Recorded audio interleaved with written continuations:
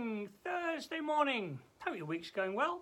Hope that you're well and blessed. So glad you joined us this morning, and I trust these next few minutes will do you good. We're going through the book of Hebrews. We're in chapter 11. We're learning about faith. We're looking at the heroes of faith, and I hope it's encouraging you along the way. So let's pray and see what the Lord has for us this morning. Lord, we say to you, we want to grow in our walk with you, Lord. We want to grow. We want to learn to trust you more. We want to learn to not to be thrown around by the waves around us. And goodness knows there's plenty of waves that can throw us off course and discourage us in the culture around us. Lord, we want to grow so that we will walk well and not be thrown. So help us, Lord, this morning. We want to learn of you. We want to know more of you. Come and speak to us, I pray. In Jesus' name. Amen. Okay, so talking about the walk of faith, writers to the Hebrews, writing to these young Christians, big sense of what Jesus has done for them. And now he's going on to speak about, therefore, come on, persevere. The walk of faith's not easy. There's going to be difficulties, but hey, you're in the company of some wonderful men and women in the Old Testament who've gone before, and they saw less than we see. We've seen the fullness of Jesus coming, Emmanuel, God with us, living among us, dying for us, rising again to guarantee us a wonderful hope and a future. So, here we go. Yesterday we were looking at dear Noah, how he feared God. Didn't we read something about that? Where were we yesterday? We were in chapter 11 and we were in verse 7. In holy fear, he built an ark. He had a big sense of God, an awesome sense of who God was, and that kind of provoked him to be obedient and do what God was saying, even though he was getting a lot of flack from people around him.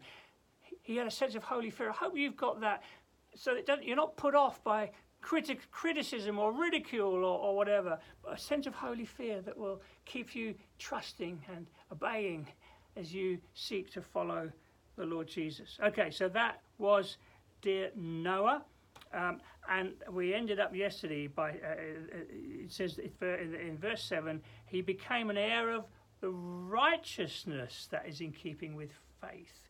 Okay, so he's the first man in the Old Testament to be commended for his righteousness. And now we go on to the big hero, Abraham. Okay, by faith, Abraham, when called to go to a place he would later receive as his inheritance, he obeyed and went, even though he didn't know where he was going. He's the man of faith par excellence, isn't he?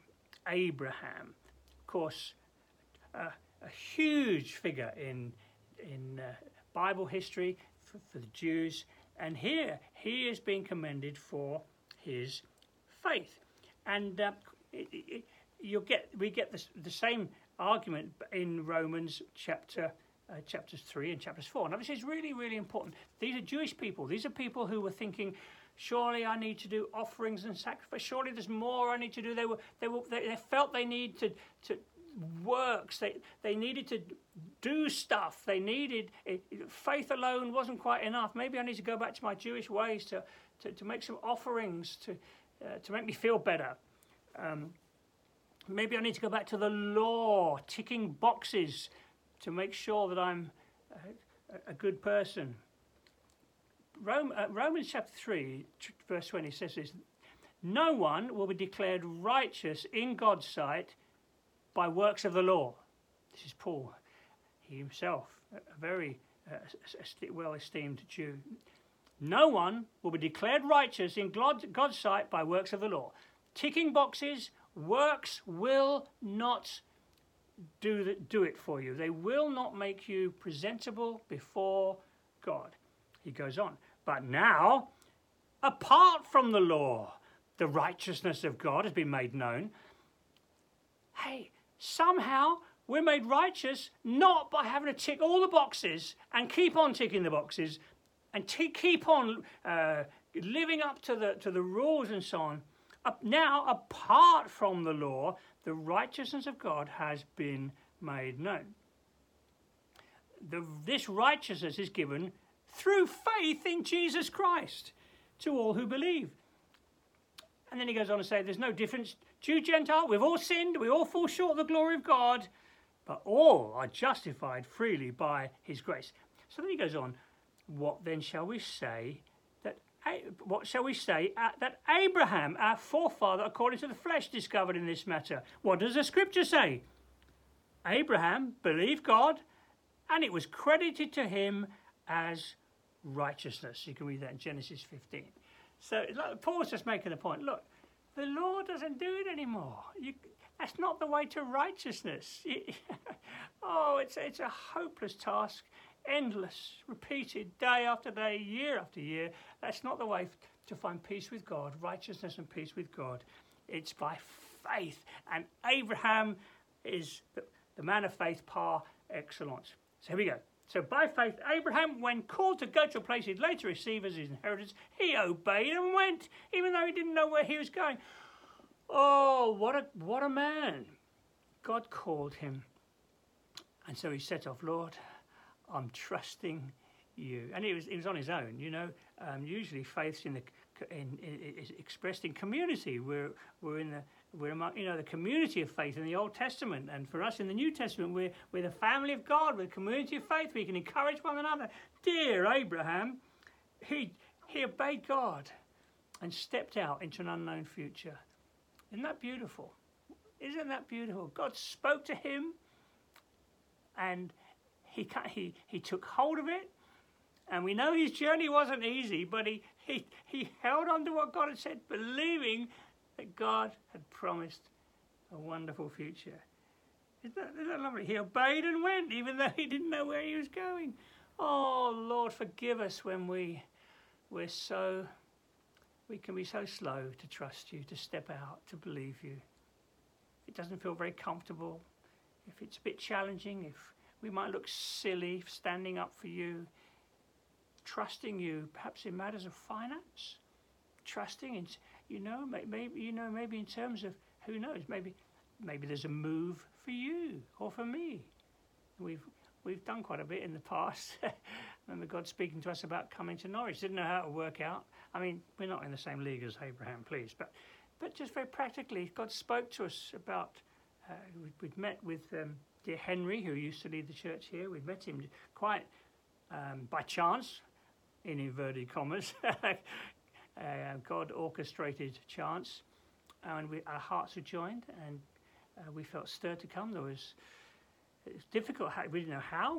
There was no job for me here. We meant uprooting the children from school. We were near London, and I didn't know how it would work out. In fact, I remember the day we drove up here when we were moving. It was a foggy day, and we were driving up literally in fog. And I remember thinking, Lord, this really does feel like a foggy future. I don't know where this is leading, but somehow we're trusting in you. And there are those moments in life. I mean, praise God, I'm so glad we did. I'm so glad we held on and trusted, and people were praying for us. And so this dear man Abraham, he stepped out.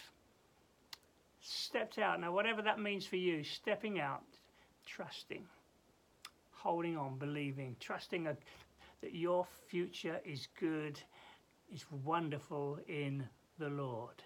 It is. If you're unwell, if you're ill, whatever, hey, you've got a wonderful, one of these days, you're going to go to be with the Lord. We all are.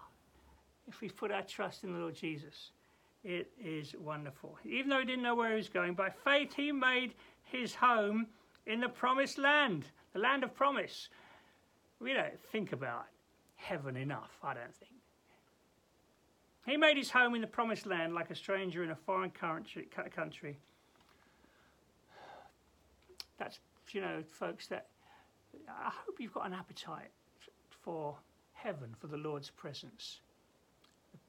The land of promise, because that's ultimately where the walk of faith will take us to be with the Lord. What a wonderful future.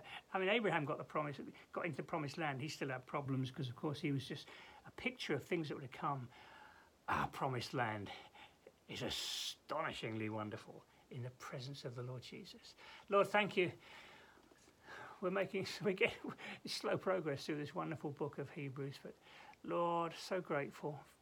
Thank you for, I mean, it sounds an understatement. Thank you for Abraham's faith, stepping out, trusting you, because you promised him a hope and a future. Lord, help us to trust you more and more in our daily lives, I pray. Go with us today, Lord. Be with us. Help us to walk the walk of faith today. In Jesus' name. Amen. God bless. Have a good day, and do join us again tomorrow. See you then.